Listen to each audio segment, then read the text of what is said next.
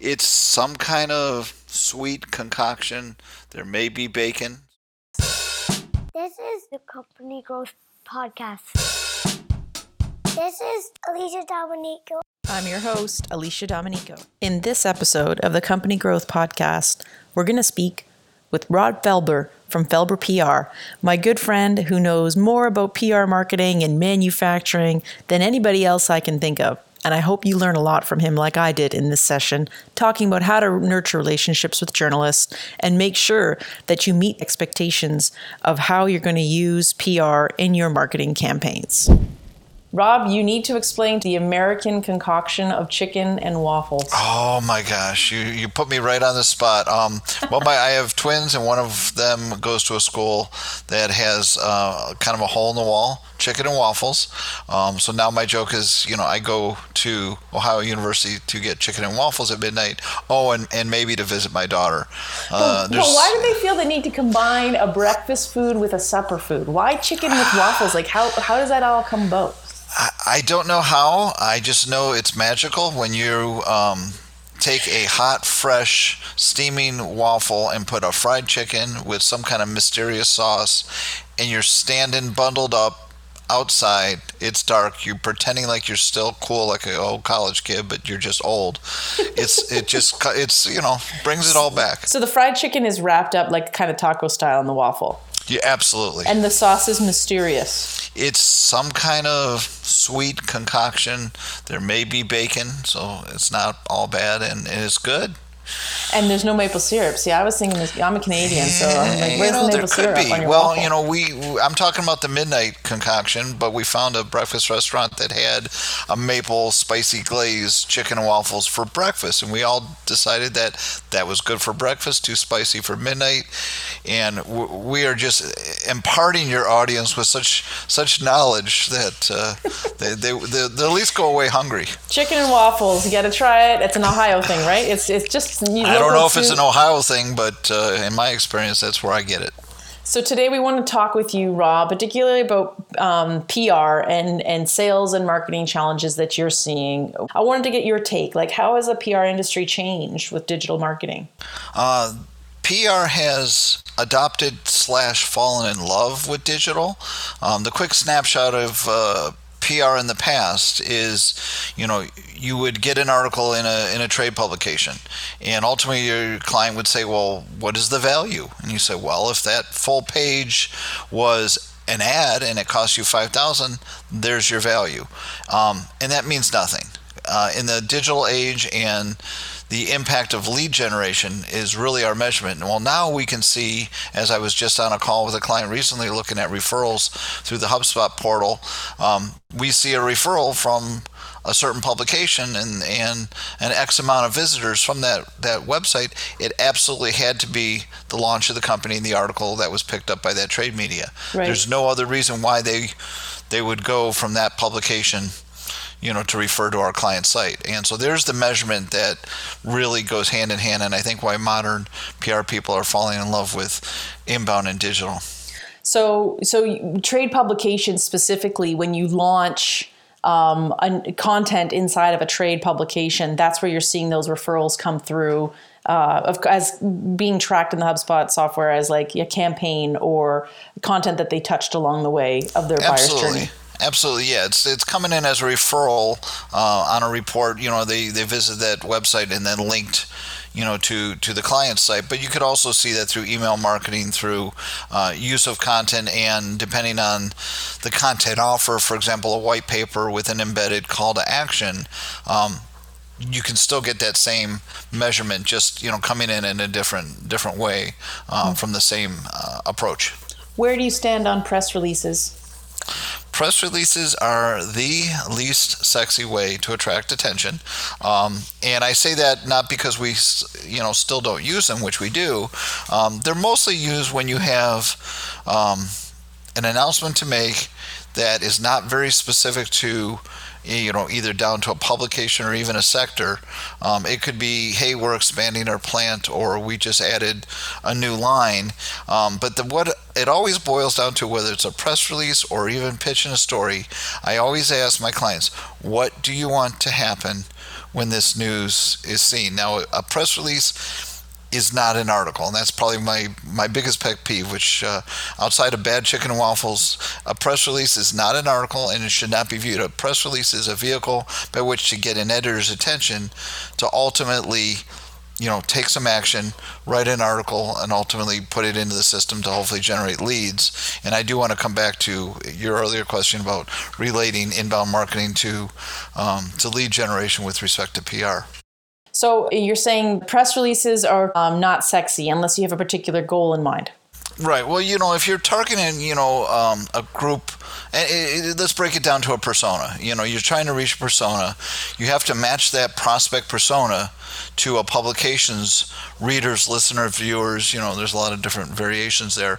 If you have a match, then you have to have a piece of content that would be interesting to that prospect in the publication's vehicle. You might have the best story in the world on 3D metal printing, but if you're pitching it to a food engineering magazine, they're going to be like, what has this got to do with us? So you have to have a match and bring content, whether that content is white paper, case study, testimonial, application story, article, whatever it may be, it has to be interesting to the publication's readers. And of course, as I said, that you have to have a match that the readers have to be your prospects. Otherwise, the whole house cards falls down. Yeah, and nobody's going to even want to put it in their publication. Right, sure. and that's a hard thing to parse. What is a story, what isn't. And a press release is just one of many vehicles. We often rather prefer, I should say, to pitch a story to a particular publication. We've identified, trade publication X, and they have 25,000 circulation, and that's a lot of eyeballs. That doesn't mean they're all prospects, but we try to come in with a very specific story to that publication. An example recently is we wrote a piece of content that was on laser cut metal, but it was very specific to electronics and what you can do in the electronics and cutting buses and control boxes and such. So we targeted that article to a publication that really stays in the electronics industry, and that's what they wanted to publish. And that's when you can see the referral sites coming in. When I first started in communications, there was this concept that you do a press release and then a journalist will call you and do a story up on it. Do you see that happening at all anymore?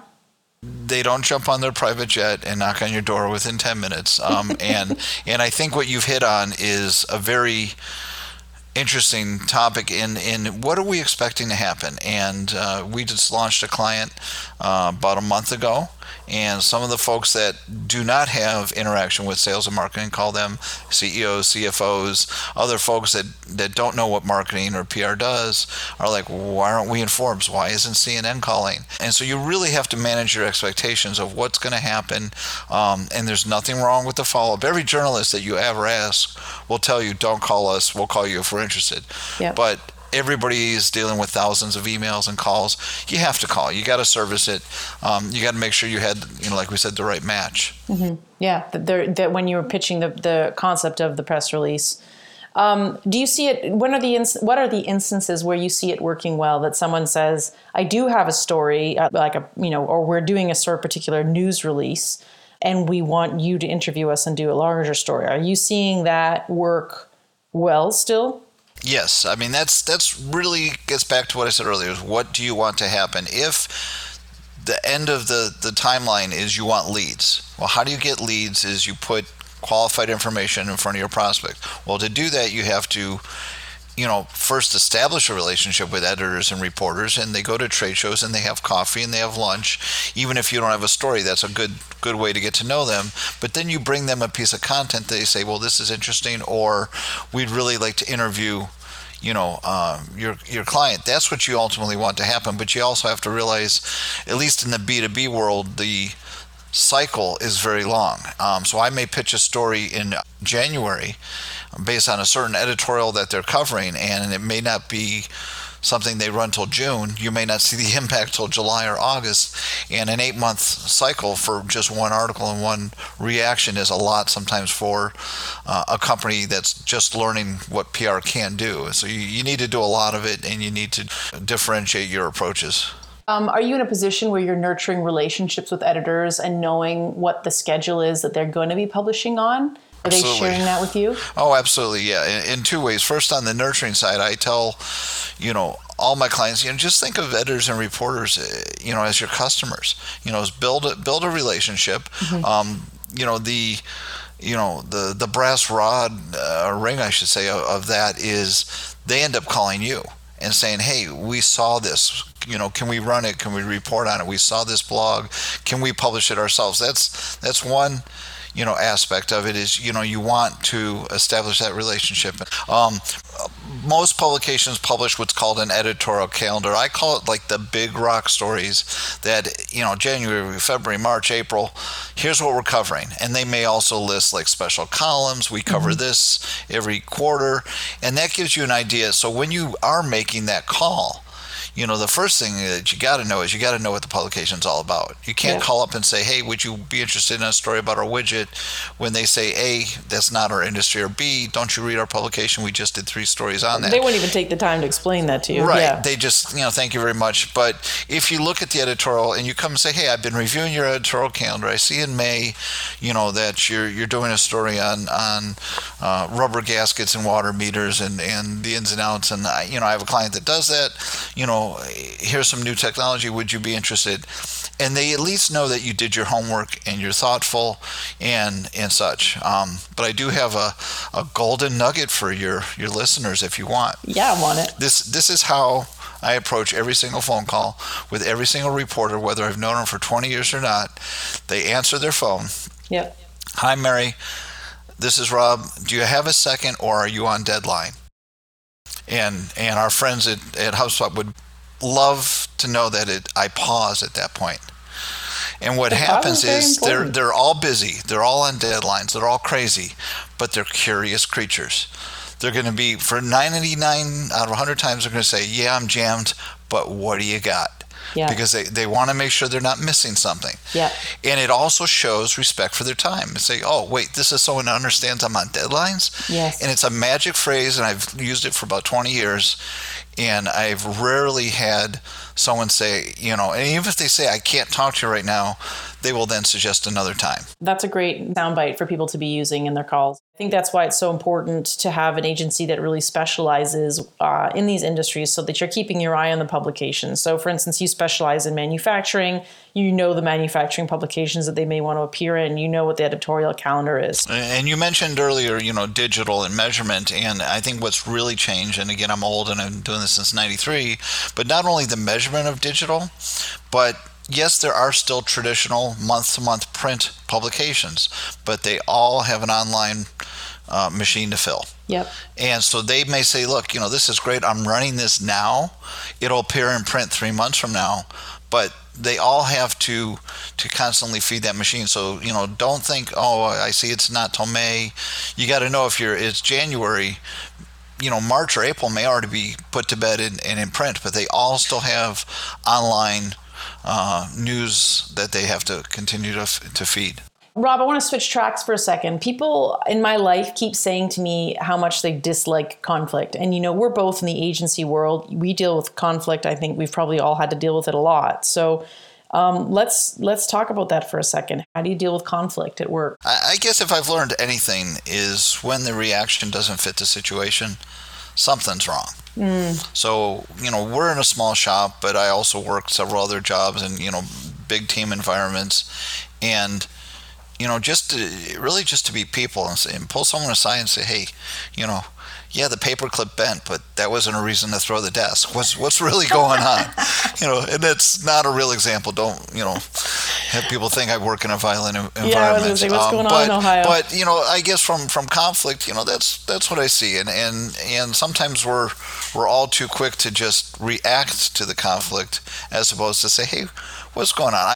I have a colleague in the medical field, and I see monthly, and one look yesterday. And I go, what's wrong? And it was something pretty horrible, but I just immediately knew that, she was hiding something. Yeah. and just to be real for a minute. And I think that's what sometimes gets missed in the fast pace of business and people and then hiding behind I guess you can't get away from it on a video call as much as you can on a conference call. But just to really be real and try to figure out, how are we gonna diffuse this conflict, whether it's something you created or not. Do you find that conflict is typically your biggest obstacle in business?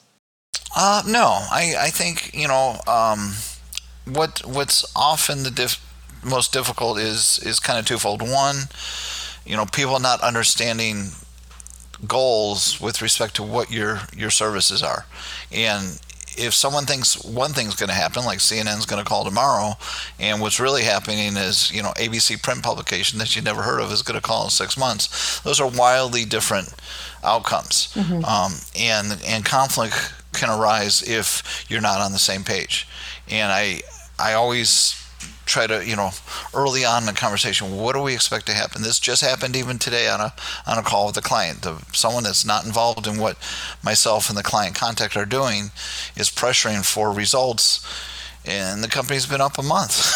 Yeah. And I'm like, well, what kind of results? So agreeing on the measurement and whether you're using a platform or not, you have to agree, like, okay, this is how we're going to know that we got there. And whether it's leads or moving people through the sales funnel and the like.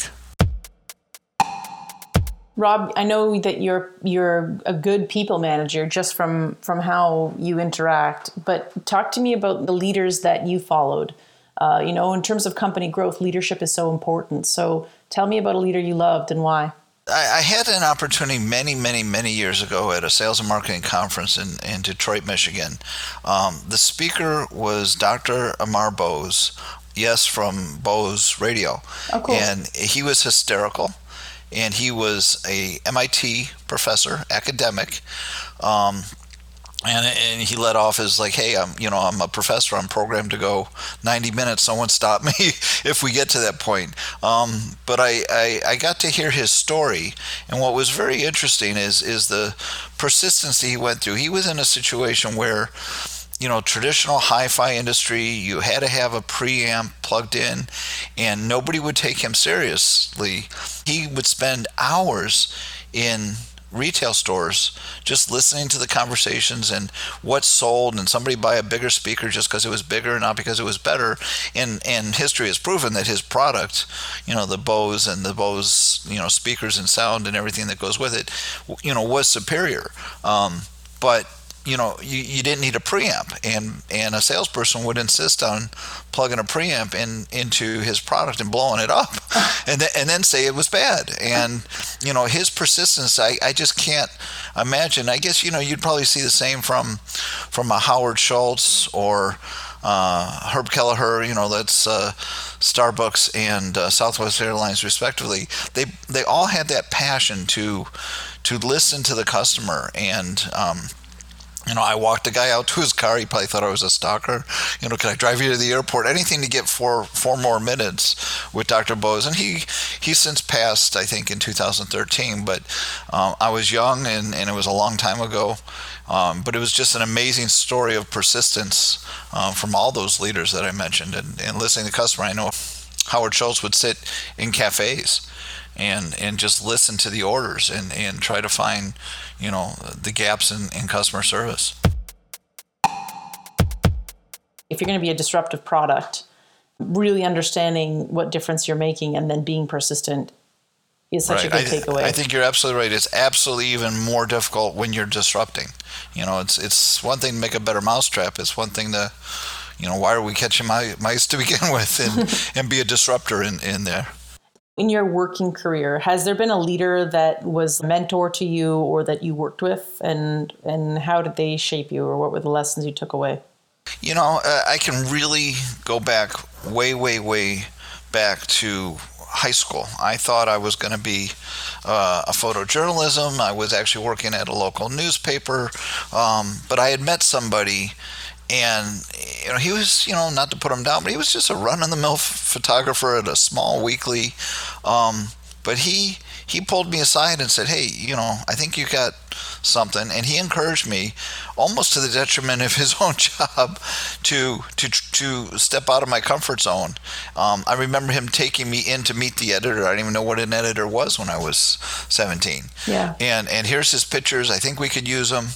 And I, many years later now, I have lost touch, 30, 40 years ago. But, that was someone who wasn't in a leadership position, other than he was the only photographer in the publication.